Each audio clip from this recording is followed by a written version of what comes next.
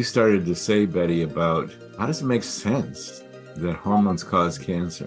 Well, they don't. There are many causes of cancer. There's many causes of any illness that you can think of. They don't come out of the blue in most instances, probably some exceptions there, difficult to explain. But, they always come down to indiscretions around what you're eating, toxic exposures, too little or too much exercise, or the fight or flight biochemistry, that if you don't have good skills to deal with your life emotionally and mentally, you trigger this cascade of immune suppressive, and you do it day in and day out.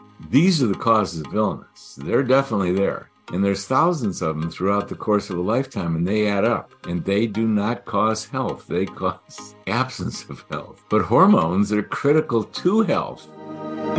Welcome to the Menopause Mastery Podcast, a show for women just like you who are ready for more health, vitality, passion, living life with a purpose. I created this show because I knew that women just like me in this second season of life, the season of menopause, are really tapping into their deepest desires.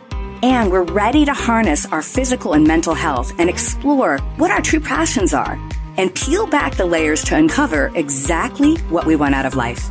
I'm your host, Betty Murray, part geek, part magician, and your new medical bestie with a dash of sass. I love taking the complex science and making it easier to integrate into daily life. So let's join the journey to make this season the best ever. So today on Menopause Mastery, I'm talking to Dr. David Rosensweet. Dr. Rosensweet graduated from the University of Michigan Medical School in 1968. And since 1971, he has been in private practice with offices in Florida, New Mexico, California, and Colorado. Early in his career, Dr. Rosensweet trained the first nurse practitioners in the United States and was in charge of health promotion for the entire state of New Mexico. He is known nationally as a lecturer and presenter for the American Academy of Anti-Aging Medicine, the American College for the Advancement of Medicine, and the Age Management Medicine Group, and more. And in 2019, he was actually called to Washington to speak in front of the National Academies of Science and Engineering and Medicine. And specifically, he was there to talk about the safety and efficacy of bioidentical hormones. Dr. Rosensweet is also the founder of the Menopause Method and the Institute for Bioidentical Medicine, where he's been training medical practitioners to implement bioidentical hormone management using the most advanced and modern tools. And his protocols have been used to treat more than 12,000 women across the United States. So Dr. Rosensweet is one of the OGs in the functional medicine movement and is well steeped and obviously well respected in the discussion about bioidentical hormones, their safety and their efficacy. So today we are going to get in deep on what you want to know about bioidentical hormones, how we use them to treat different symptoms, how long should you be on them, what things you need to know about, what's the best delivery mechanism, and more. So join me on Menopause Mastery. Okay, Dr. Rosensweet, I am excited to talk to you because anybody that's been listening to Menopause Mastery, you know that I'm kind of hot under the collar about women's health and the state of it today. And I'm so happy to have you because you have been leading the charge for so long for women's health. So I'd love for you to tell me sort of how you got here. Like, I know you went to medical school and you've always been in this arena, but almost all of us have a story that is a little deeper. Can you share yours? Well, as I left medical school, I was very interested in health. I love medical school. It was like being in my own church or synagogue, I tell you. But when I left, I really wanted to know more about nutrition and what made people heal. And I really got into it, and I was doing holistic and functional medicine long before there was a word. And then in early 1990s, a patient of mine, Deborah, in her mid-40s, came storming into my office one morning prior to me starting up without an appointment, walked up to my desk, slammed her fist on my desk, and said, "Look, don't think you know me. I am going crazy, and I need help. Don't pretend you think everything's okay." I knew Deborah quite well. She was brilliant. She had retired in her 40s. Think about that. And serendipitously, or as I like to see it, I've had a really blessed, guided from the inside career. I had been speaking to a medical doctor who had really brought forth progesterone and the importance of it for women a couple of weeks before. And I prescribed her some progesterone. And 3 weeks later, I got a letter from her saying, I can't believe this stuff. I'm totally myself again. And that was very profound because by the time someone gets a doctor's consultation, they're not doing well. And for something to be that dramatic, that profound, it really caught my attention. But again, I wasn't guiding my career. It just sort of unfolded from there. Deborah started referring. Before I knew it, I had a primary menopause practice, and it suited really my deepest interest in medicine. For one thing, I really love biochemistry. I really love hormones. So it was really easy in that sense. And then, my whole team is mission driven. We deeply believe that this planet desperately needs more female energy, feminine energy, at every level of decision, in the home, in business, in politics, everywhere. And so it really met up where my heart is. And so, bam, off we go. I was in it really quickly. And then, the way the universe works, I received a lot of support. That mission is huge to me. I truly, everybody that listens to Menopause Mastery knows that I feel the women in this time period of life have a huge legacy, and many of us desire and want to leave this legacy and give our heart an impact, whether it's taking care of our kids or changing politics or the nature of women's health. And that, we just need to feel better so we can do it.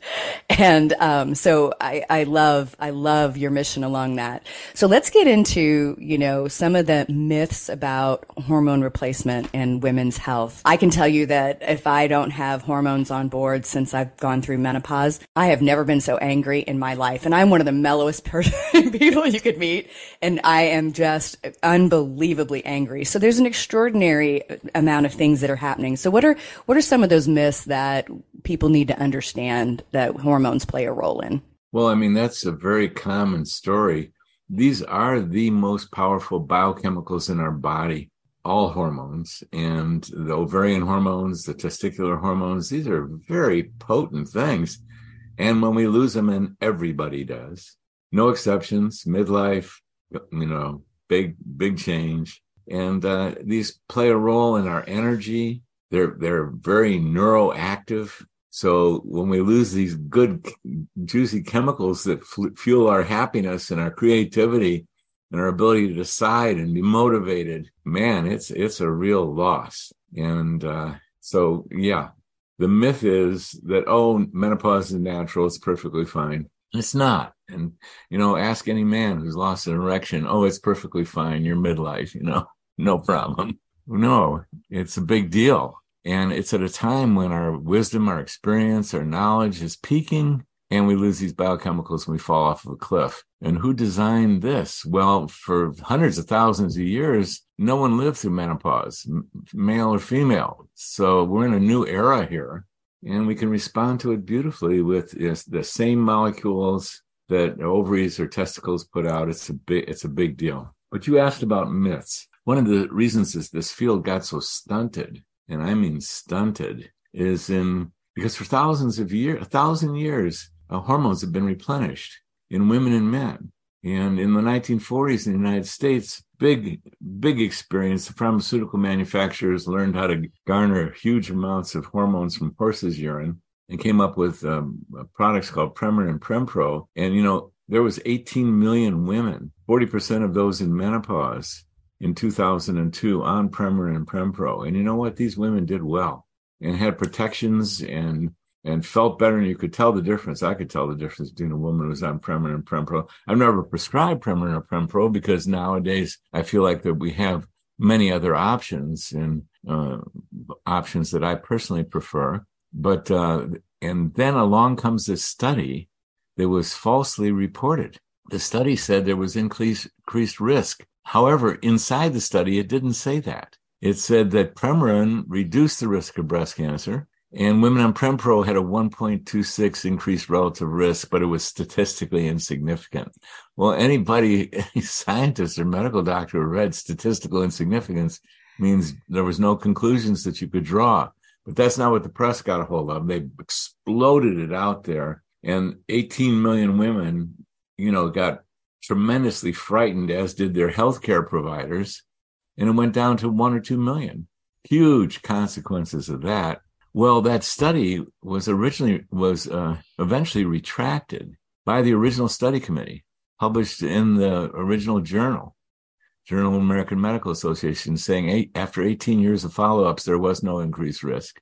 But hardly anyone's heard of that. Although more and more are, it's leaking back in. I saw that the study was false just in the beginning, so I was treating women with compounded bioidentical hormones. We didn't drop a beat. But for any woman, here's the science. And thanks for giving me the air here. I hope I'm not speaking too long here. Here's the actual science. We're human beings. We're all at risk for all kinds of diagnoses. A lot of them not so good. We're at risk for cancers, hundreds of cancers. And as a male, I'm at increased relative risk for prostate cancer. And there are reasons for that increased relative risk. And women are at increased relative risk for breast cancer. And there are reasons for that. However, here's the science. Women who are treated with hormones are at less risk for breast cancer, heart attack, and stroke than women who go untreated.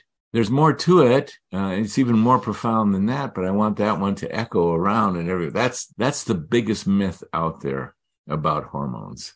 There's other myths. One of them is everyone got scared, so these and women had so many challenging consequences that the medical community, scared still, responded, well, maybe you should take the lowest dose for the shortest period of time. That was the original remedy. Cross your fingers, bite your tongue, and that was sort of the approach. I understand that. They didn't want to see people suffer so much, but that's a myth. You take the optimal dose for the rest of your life. Try and tell me that I should stop using my testosterone.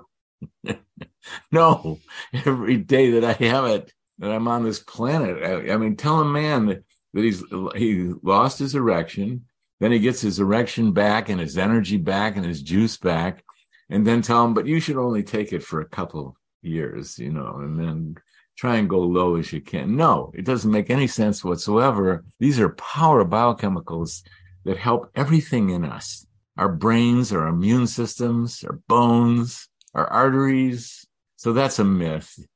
It's a myth that you should take you should take the optimal dose, not too much or not too little, for every single day that you're on the planet Earth, without exception. I always thought, I'm a scientist, I'm a researcher, PhD. So, I look at it and I go, okay, first step, logic, right? So if breast cancer you're protected against breast cancer if you have a child earlier, have more children, menses earlier, right? Longer menses, all of those signs of higher peaking of your ovarian hormones. Right. And then we're like, oh, there's no risk to birth control, which of course we've talked about before too, using birth control. But the minute you go through menopause, every hormone is dangerous in you and you're going to die. I'm like, that defies logic. It defies logic. Our ovarian hormones circulating are protective. And the fact that people keep promoting it. And I think the thing with the Women's Health Initiative is, even though it's been retracted, people keep mining into that data and whipping the data into new studies that are still crap. That's right. It's frustrating because you go out and you try and look at information to try and draw other conclusions. And then you find all the literature reviews are going back to a retracted study. All of the defense of why somebody may have a hypothesis is going back to false data. And so women are out here being kind of gaslighted by the medical community, and nothing's actually getting done. So I have another major question for you, because this is one I can't find in the data. So lots of women have maybe gone through menopause and they've been off hormones for, nothing, didn't take anything. And, if you go look in the data, it's very hard to find where the risk profile is or isn't. And I would say in the functional medicine community, there's sort of a wives' tale that, if you're 10 years past menopause, maybe you don't do hormones.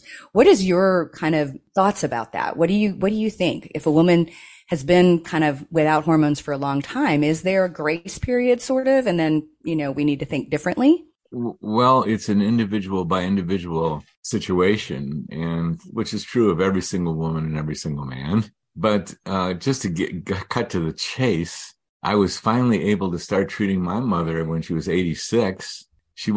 I was her son, and she didn't want me to talk about hormone things and medical things until she did. And my mother-in-law as well. I started treating her when she was 85, just to give you an idea how my heart and soul felt about it. And only with the wish that I had done it a lot earlier, I'd been able to do it a lot earlier. Well, here's one of the reasons that there's information out there about this. But before I go into that, I'd like to say that anyone who has real interest in what the science is, read a book called Estrogen Matters by Avram Blooming and Carol Tavris. These are world experts. He's an oncologist, cancer specialist who specialized in breast cancer.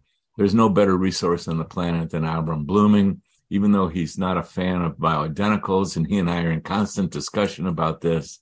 He is really an expert about the lesser risk for women who are being treated. Now, sorry, I'm going to go back. The ideal time to start treating a woman in menopause is in perimenopause. She's in her 30s, and she's, a lot of women are losing their progesterone there faster than they're losing their estrogen, and that's an ideal time. But I say whenever a woman says, I'm interested in this, I say explore it and start it. And, there's more of a process to go through. And especially these days, because so many women didn't think twice about it prior to 2002. You went into menopause, 40% of women go on Premarin and Prempro. The doctors weren't concerned. They knew there was benefit. But now there are a lot of women out there who said, I'm scared too. And now they're 10 years out, 20 years out, and they never had any hormones. When do you start?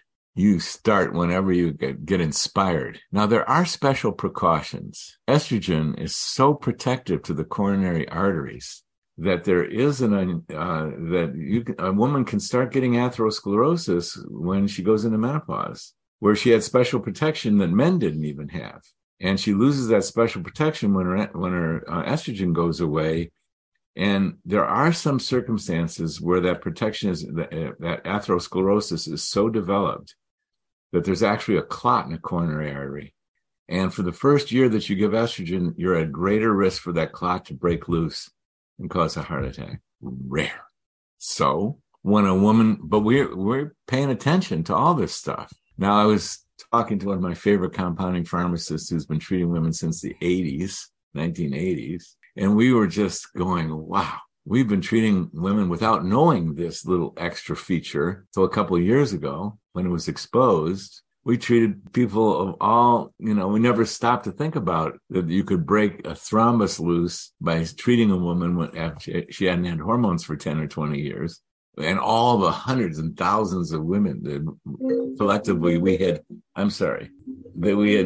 treated, and we never ran into it. But, in medicine, details matter. So once we did learn about this, women who are 10 years out and they haven't had any hormones for 10 years will go to special precautions to evaluate their coronary arteries prior to treating them. And we've done quite a bit of that. Now, 10 years is a magic number that we actually have more criteria than that. If a woman has a family history where her mother and her aunt and her grandmother had a stroke, 10 years, if she's 5 years out, we're going to say, well, let's pay a little attention to two factors, coagulation and arterial sclerosis. And we can do that. And it's not that hard. And then there's the situation where my mother was not about to go get a nuclear stress test or an echo stress test or a complex coagulation study.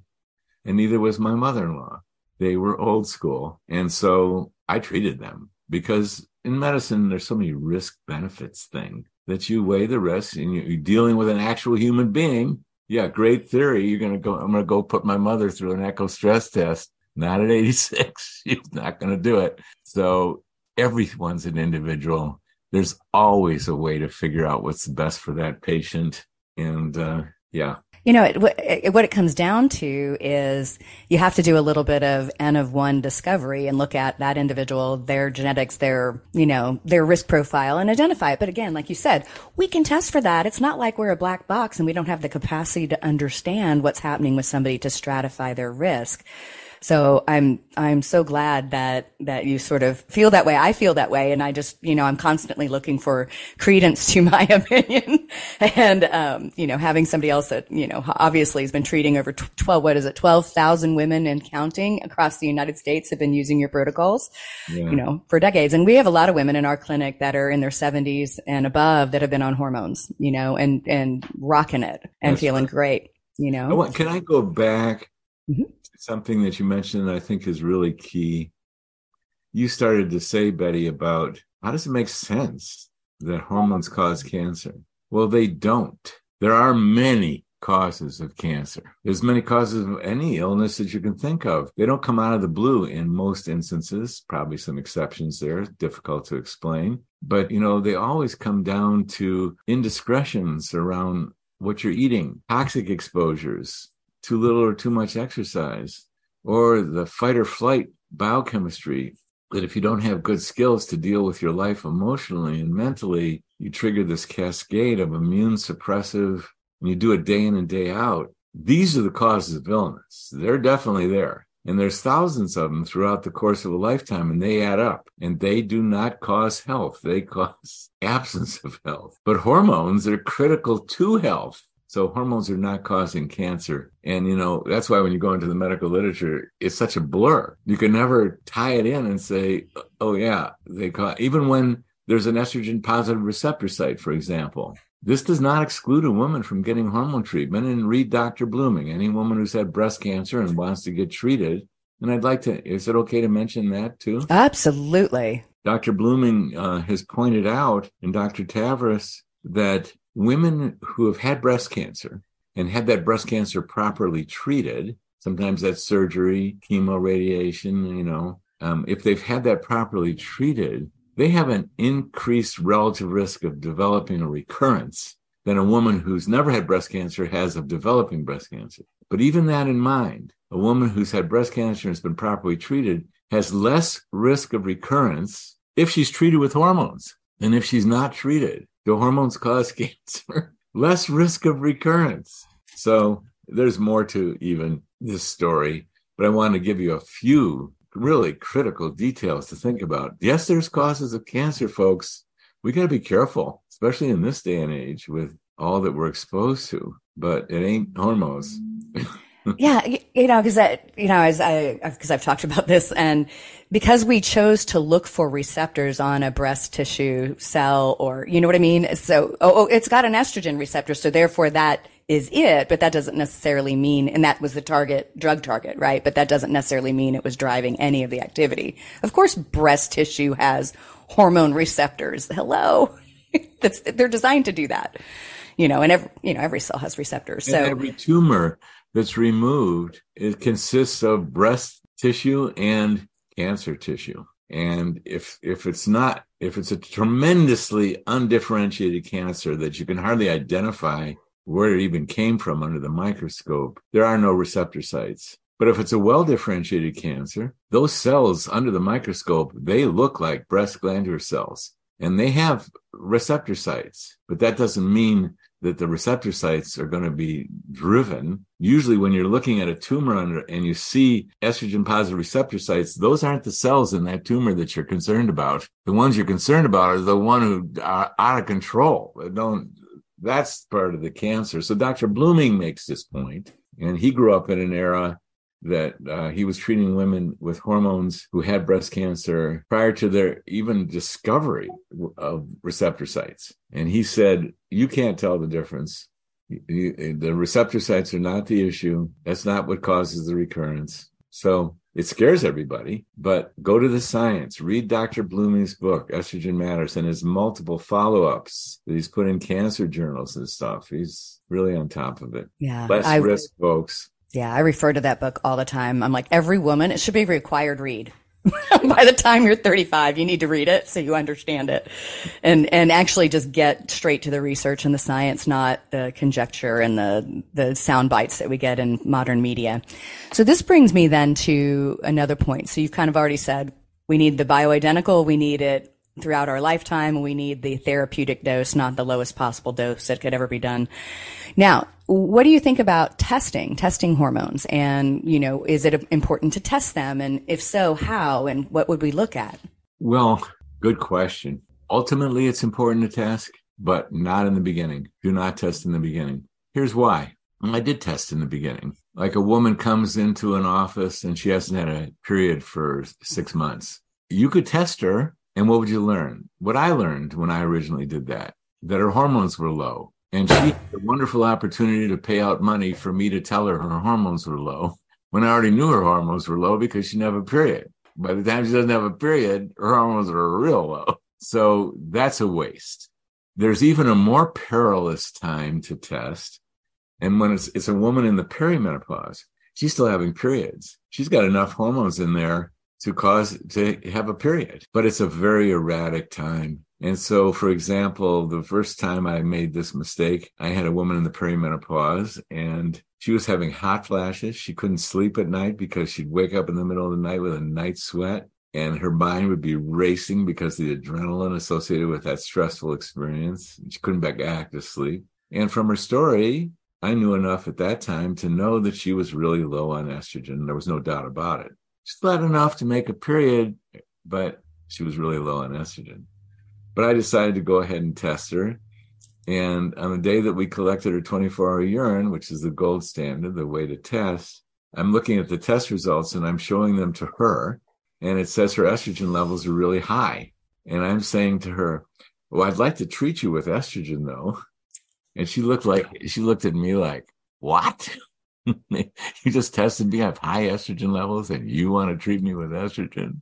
Because what happens in a young woman who's doing a normal menstrual cycle, depending on the day of the cycle, let's say this is day 1, her estrogen's really low, but it gradually rises, then it falls, then it rises again, and then it falls day 28. Smooth curve, really predictable in a young, healthy woman. In a woman in the perimenopause, she's getting low estrogen, and her body has a response to that. It goes, whoa, this is not okay. Let's see if we can stimulate those ovaries again. And the pituitary gland pushes out some stimulating hormone, and you get a really erratic thing. Low estrogen, pituitary goes too low. Let's push out some stimulating hormones. That estrogen pops way up to levels higher than it's ever been when she was younger. But she can't sustain it because the ovaries don't have it anymore. So it falls and rises and falls and rises and falls. And it totally depends what day you test her. So what we train our physicians and nurse practitioners and providers to do is don't test someone in the perimenopause. You're going to get conflicting results, and it's going to confuse the woman. It's going to confuse you. How did I learn that? I did it. Let me talk to you about SleepMe sleep systems. Are you a woman who suffers from hot flashes due to menopause, or you just sleep hot in general? You don't need to suffer. End hot flashes and night sweats for good with SleepMe's award-winning system. It's a mattress topper that goes on your current mattress, so you don't need to buy a new one. It uses water's thermal powers to cool your bed as low as 5 degrees Fahrenheit. That means no matter how hot you get, you can sleep at your ideal temperature. And in fact, Wake Forest University had a study that showed that women in menopause saw a 57% decrease in the frequency of night sweats when they used SleepMe's sleep system. So SleepMe makes customizable, climate-controlled sleep solutions that will help improve the quality of your sleep. And when you improve the quality of your sleep, all other health measures improve. The sleep system works on all bed types, even adjustable ones, which allows you to keep your current mattress while sleeping at an ideal temperature. And hey, if you're like me and you're worried that your partner likes a different temperature at night, no sweat, they offer configurations that allow you to have dual temperature control from 115 degrees Fahrenheit to 55. And even if you don't like getting into a cold bed, like me, you can actually schedule the temperature to be warmer when you get in and then cool off as the night goes on as you fall asleep. So currently SleepMe offers 2 water-based systems, the Cube and the Dock Pro. Both sleep systems provide mattress toppers that cool as low as 55 degrees Fahrenheit. The Cube, best for women who are steady hot, that won't quit, While the Doc Pro is the newest and most powerful system, and it works really well for those of you who get sudden surges of intense heat. So I can tell you I've been sleeping on these for 2 years, and my husband has too, and it has been a game changer in the quality of my sleep. So if you're suffering from hot, uncomfortable sleep, or know someone who is, you have got to check out Sleep Me at sleep.me/menomastery. That's sleep.me/menomastery. Plus, as a listener to this podcast, you can save up to 20% on a sleep system if you use the promo code HOTFLASH. That's HOTFLASH. This is a real game changer, and you need to check it out at sleep.me/menomastery and save 20% using the promo code HOTFLASH. Yeah, I call that the ketchup bottle effect. You know, in our perimenopausal state, you know, when you're young, your ketchup bottle is nice and full and you can sort of squeeze it out perfectly. Right. And then as you get into perimenopause, you got to shake it and it splats. And then when it's menopause, it's just done. But it's this a little bit of a moving target, you know, and depending on where somebody's at, those symptoms can be all over the board. Now, you are a fan of urinary testing of hormones. Yeah. So let's talk about that. Let me talk to you about Sleep Me's sleep systems. Are you a woman who suffers from hot flashes due to menopause, or you just sleep hot in general? You don't need to suffer. End hot flashes and night sweats for good with Sleep Me's award-winning system. It's a mattress topper that goes on your current mattress, so you don't need to buy a new one. It uses water's thermal powers to cool your bed as low as 5 degrees Fahrenheit. That means no matter how hot you get, you can sleep at your ideal temperature. And in fact, Wake Forest University had a study that showed that women in menopause saw a 57% decrease in the frequency of night sweats when they used Sleep Me's sleep system. So Sleep Me makes customizable, climate-controlled sleep solutions that will help improve the quality of your sleep. And you know, when you improve the quality of your sleep, all other health measures improve. The sleep system works on all bed types, even adjustable ones, which allows you to keep your current mattress while sleeping at an ideal temperature. And hey, if you're like me and you're worried that your partner likes a different temperature at night, no sweat, they offer configurations that allow you to have dual temperature control from 115 degrees Fahrenheit to 55. And even if you don't like getting into a cold bed, like me, you can actually schedule the temperature to be warmer when you get in and then cool off as the night goes on as you fall asleep. So currently Sleep Me offers 2 water-based systems, the Cube and the Doc Pro. Both sleep systems provide mattress toppers that cool as low as 55 degrees Fahrenheit. The Cube, best for women who are steady hot, that won't quit, while the Doc Pro is the newest and most powerful system, and it works really well for those of you who get sudden surges of intense heat. So I can tell you I've been sleeping on these for 2 years, and my husband has too, and it has been a game changer in the quality of my sleep. So if you're suffering from hot, uncomfortable sleep, or know someone who is, you have got to check out Sleep Me at sleep.me/menomastery. That's sleep.me/menomastery. Plus, as a listener to this podcast, you can save up to 20% on a sleep system if you use the promo code HOTFLASH. That's HOTFLASH. This is a real game changer, and you need to check it out at sleep.me/menomastery and save 20% using the promo code HOTFLASH. We test 100% of the women, but it's usually somewhere between the 3 and 6 month mark. Every woman is an individual. Best menopause medicine is the woman and the provider team to understand what's the optimal amount and the optimal balance of all the hormones. And it usually takes 3 to 6 months to do that. And when a woman says to me, "Oh my God, I think I've got this figured out. We figured out my right doses and balance." We test 100% of those women. And what we learn, and we do it by 24-hour urine hormone testing. We don't do it by other urine hormone testing. We don't do it by blood testing. We don't do it by salivary testing. We do it by 24-hour urine hormone testing, which has been the gold standard since the late 1960s.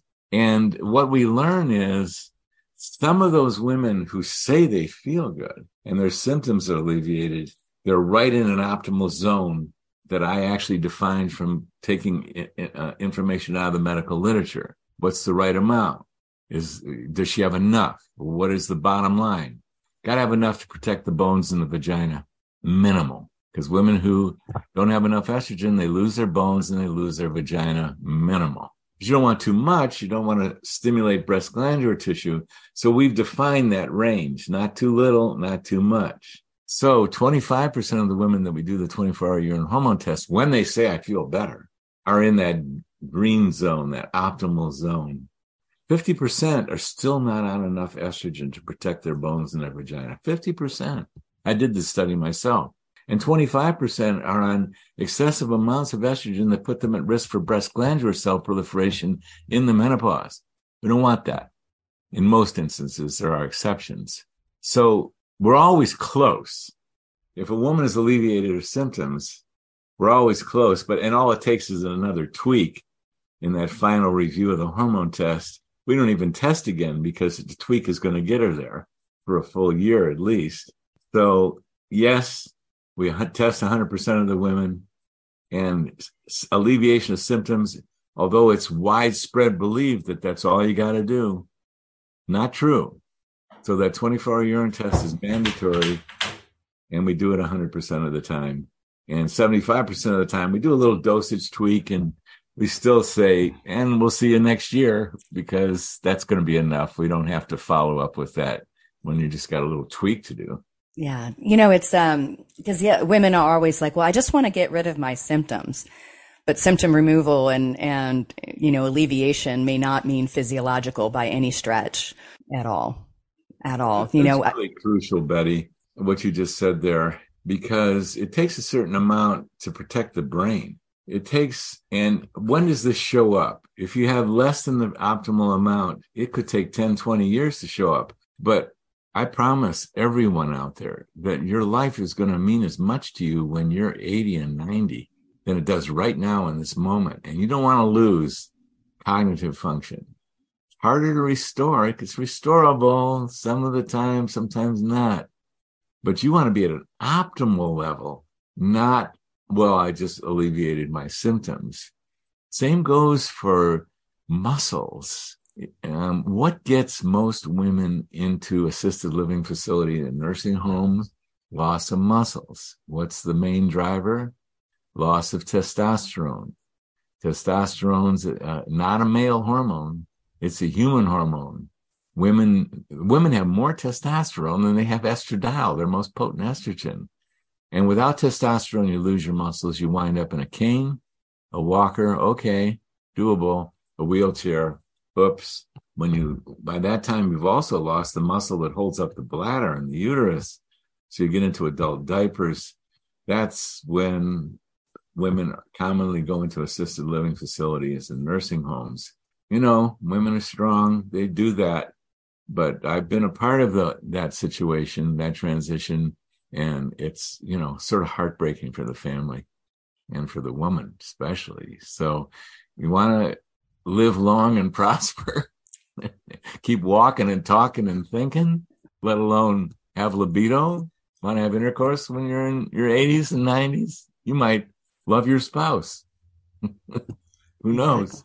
Exactly. These hormones are really critical. And so you get on the optimal dose, which is not a low dose. It's not a high dose. 99% of the time, we don't want to bring the period back. No way. That's a very robust dose. Sometimes we do. It's rare, but we do. When cognition is at stake, we'll really lean in on that estrogen. That's a whole story. But you're going to want to be walking, talking, thinking minimal with clean coronary arteries, as clean as you can get them. Get on those hormones, get on the right dose forever. Yeah. Absolutely. It made me think about, because in our clinic, we work a lot with osteoporosis, obviously women's health and osteoporosis. And like you said, the loss of muscle mass, especially loss of muscle mass with a bone break is, falls with a bone break are the leading cause of accidental death. And particularly in women, because we don't have enough just protein circulating in the body to recover from a catastrophic injury like that. And when we get sick and then we get an infection and then we die or we're stuck in a bed, which is not the way to live by any stretch of the imagination. One of the other things I was thinking about is since 1985, I was reading these stats earlier today. Since 1985, the risk for Alzheimer's has gone up 145%. So, and our life expectancy has only gone up 5%. This is according to ALZ.org. So the statistics. So our life expectancy has only risen slightly, right? So it's not that we're living that dramatically longer, but this overall risk for Alzheimer's is just staggering. It's like 1 in 3 people will die with obvious signs of Alzheimer's. That may not be what gets them, but if you were to look in the brain based on autopsy results, we have it. And women carry such a great risk. It's like 1 in 5 because of that loss of estrogen. And I don't think women understand that we need that protective effect for our brain. There are so many estrogen receptor sites in the brain. And let me tell you a personal story. I was invited to testify in front of the committee of the National Academy of Science on bioidentical hormones. And I had done some research on who else was going to be on the panel that I was testifying on. And I learned that one of these doctors was on a very high dose protocol. And I knew it was a bugaboo of the committee. So as she's sitting down next to me, just prior to our committee testifying, she introduces herself. I say, "Hi, I'm Dr. Rosensweet. Are you going to tell them that you're on that protocol?" And she winked at me and said, "No." And we went out to lunch, her son and I, and her. And she told me this story. She was 55 years old, practicing physician. She started to have trouble thinking. She started being unable to remember patients' names and their medical stories. And it concerned her because her mom had dementia and her mom's sister, thus her aunt, had dementia. And she knew the relationship between estrogen and cognition. So she started taking estrogen and she started to feel a little better. This is age 55. And she started taking a little more. She started to feel better. And she kept on increasing the estrogen dose until she cleared up entirely and she got her period back. So she obviously needed very rich levels to do it, but and she was 65 when we had lunch, and I'm sitting there thinking she's as clear as I am. It's hard to imagine that she wasn't clear of thought. So this is not an uncommon story. And the very first thing we do when a woman's getting cognitive challenges is we optimize that estrogen, and we'll even go so far to go beyond optimization into robust levels, because some women will be rescued from dementia, and it wasn't dementia, it was just the loss of estrogen.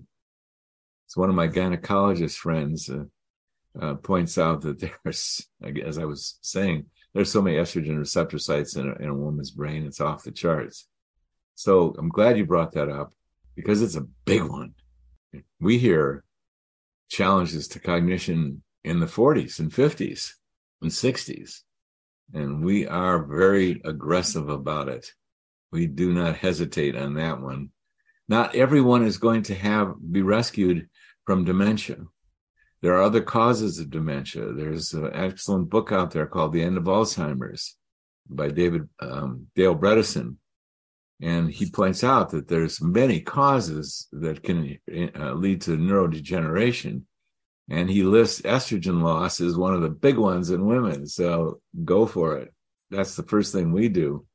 See how much we can restore, or then we refer to a Bredesen specialist. Yeah, absolutely.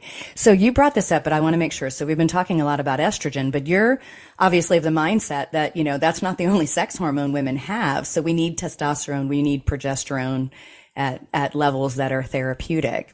So I would say that you agree across the board on those, right? Absolutely. I mean, you want to copy nature. This thing has been figured out.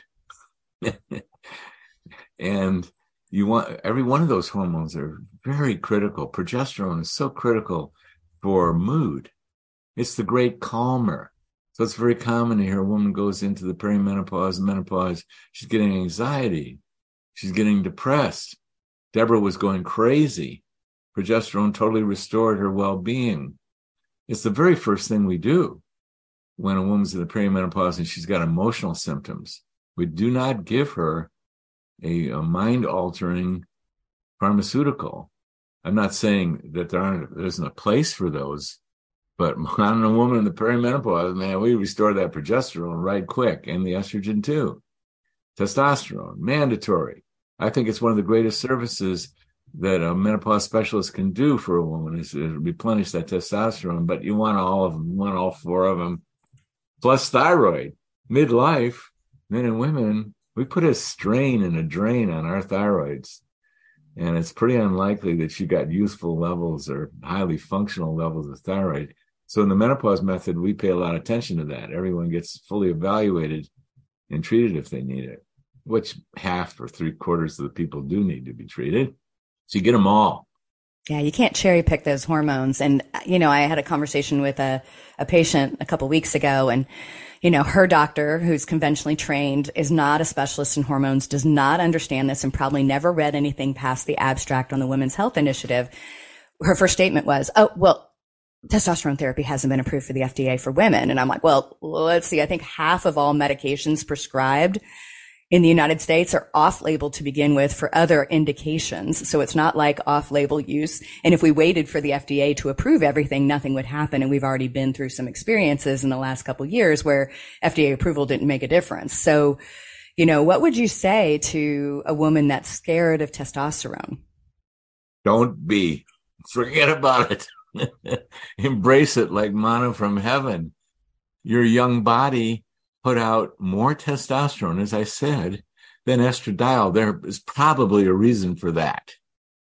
And the reason is, I'll name a few: muscles. Take a look. I lived in Florida for quite a while. You don't see a lot of people, older people, walking on the beach, even though the population of Florida is dominated by older people. You don't see them walking the beach. Why? You see a few, and when you do, you see thin thighs and thin calves, unless they're overweight. And where a lot of these folks are is they're in assisted living facilities and nursing homes.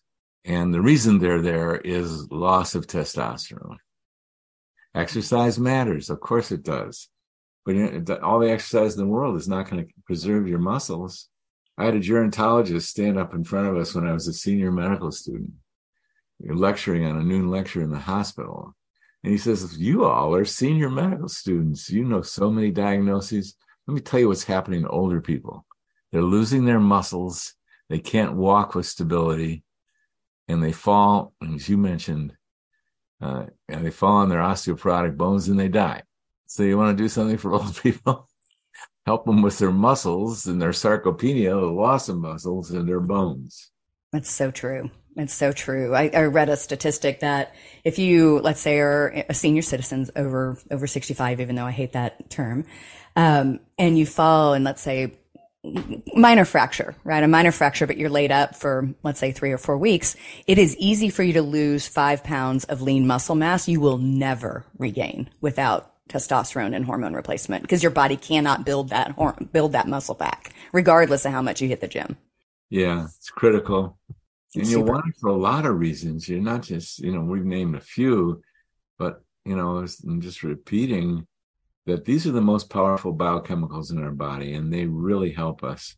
And we can replenish them. We can give you the identical molecule that your body used to produce. This is a good thing. It's a miracle of modern times. Yeah. Yeah. So that brings me probably to my last question. Let's talk about delivery mechanism.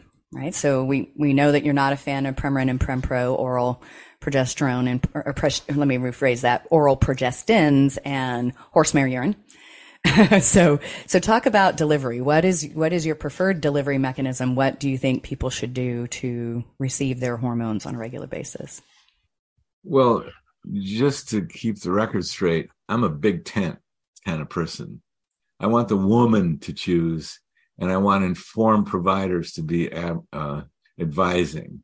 And yes, ever since, in the history of medicine, things can get better and better and better. There was a time that Premarin was the best option out there. But that's been eclipsed now by more and more science developing more and more refined stuff to where we can provide the same molecule. And I prefer that. And then it's really important to understand that estrogen is best delivered applied to the skin topically. And yes, you can take estrogen in a pill form, but there's increased risks there. And you have to take more estrogen that provokes coagulation issues. I mean, many women put on the birth control pill with the extra estrogen got thrombophlebitis and even pulmonary embolus. It wasn't common, but it happened. And there's reasons why it happens. Very easy to understand reasons. So you don't take estrogen by mouth. Now, with what we know and what we learn from the birth control pill, you apply it to your skin and you don't have that increased risk of clot. And testosterone, you do not take orally. It's hard to get it orally, and it can injure the liver. So you never want to do anything that can injure the liver. We love our livers. Progesterone you can take orally, and DHEA you can as well. But testosterone and estrogen need to be delivered in a topical preparation. Well, the standard of delivering something topical is in a cream or gel. But what many people don't understand, and it took me quite a while to understand, is these ovarian hormones, testicular hormones are fat soluble. They're very, almost impossible to dissolve in water. So you can't get them up into solution. In fact, to get them to get up on the solution at all, you need strong solvent. So a lot of these creams and gels are over 99% strong solvent and less than 1% actual hormone. Well, I did the math. Here I am, a holistic doc, trying to help my patients get into good diets and to avoid toxins and detoxify. And I'm encouraging the women I'm treating to put on a quart of strong solvent a year for 10, 20, 30 years. Well, when I grokked that, we got to work and we did a lot of experimenting and testing and came up with an organic oils way to dispense these topical hormones. That's what this is, my testosterone. It's in a certified organic oil. I'm an organic guy and I love it. And we really did some work to come up with the best stuff. And it's not a solution. I gotta shake the bottle before I put it on in the morning. And then it's fine. And we've tested all this. So I highly recommend the organic oils delivery system for the topical estrogen and testosterone. We also deliver progesterone that way, although some women we put on oral progesterone. So the base matters. Man, I would agree with that because, we've been doing hormones at our clinic for close to 17, almost 18 years. And just the amount of, if a woman's even changing from one pharmacy to the other, they'll be like, it doesn't feel the same. It's not the same. I'm like, it's probably the carrier. And it is important. And like you said, I didn't realize the amount of solvents and essentially toxic stuff that has to get used to suspend that hormone. It's like, okay, so it could be whatever, but there's still a solvent involved in getting it to work. Whereas you've obviously found the answer around that and actually use organic oil to deliver it, which is great. Yeah, I think that's super important. And I'm glad you also kind of clarified about the risk around, especially testosterone, even orally. I want to ask you another thing. What about injectables? Like testosterone injection? Because there are some people that recommend that. I can't imagine doing that, but as particularly as a woman. Well, they're historical. And, 40 years ago, I met up with men who were injecting testosterone. And who wants to inject? For one thing, it's not an ideal way to do it. When you inject something, it immediately goes into your bloodstream or very soon, and you get these high levels, and then you gradually taper off. And 3 days later, you inject again and get these high levels. This is a physiologic disturbing mechanism. It's not physiologic. Ovaries, testicles put out hormones every day and not just once a day.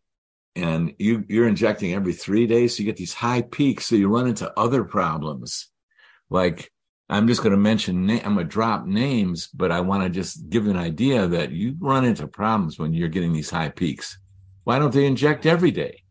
If you're going to inject, I say inject every day. You're still going to get peaks, but at least you're not going to get these supercharged peaks, which are going to raise your sex hormone binding globulin, your DHT, losing hair.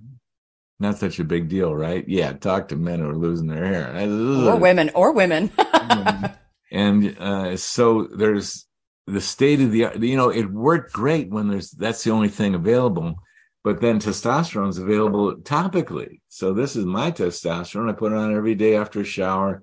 Works beautifully. And it allows us to give a lesser dose every day, not too little, the right amount, absorbs beautifully. So there's a lot of men out there with needle phobia. They're willing to do it. But if you give them an option, they go, oh, don't have to inject? All right, let's do that. Injection's better than nothing for men. Women, I can't imagine why in the world a woman would want to inject hormones or do pellets. They do it. I don't get it. It's not, there's a lot of limitations. If injections were the only tool I had, just like if Premarin were the only tool, man, let's go for it. But it's not. There's so much more elegant, scientific, gentle, protective ways of doing this stuff. Absolutely. Absolutely. So if our listeners wanted to find out more about you and your organizations, where can they go online? Well, I would say go to brite.live. And you can reach us. You can learn a lot about, for the professionals who want to learn more, I would go to iobim.org, IOBIM, Institute of Bioidentical Medicine.org. You learn about our training programs. And then you're offering, I think you're going to offer a free PDF version of our book, Happy Healthy Hormones for Women. Yes. Do a link on your... So that'll be in our show notes. Yes. That's a great way to learn what you need to learn about menopause. I'll tell you, it's the roadmap on what I think is the best way to approach things. Absolutely. Well, Dr. Rosensweet, it's been wonderful having you on Menopause Mastery. I could talk to you for hours and we could just get into everything and anything that needs to be discussed, but it's been fabulous. And I'll have to have you on again and we can get into some deeper dive, some other topic area that we're both passionate about. Fantastic, Betty. I'd be honored. Absolutely. Awesome. We got a dynamic, exciting mutual interest here, and we just synergized to me. So it's fabulous. Thank you so much, Dr. Rosensweet. Sweet. Thank you so much for tuning in to the Menopause Mastery podcast. You are why I'm here, and I am so very grateful. Hit subscribe so you don't miss any wisdom on creating the most exceptional life on our terms. If this episode has helped you in any way, please share it with a friend to spread the love, and together we rise. You can follow me on social media at Betty Murray, PhD, and you can reach me online at bettymurray.com.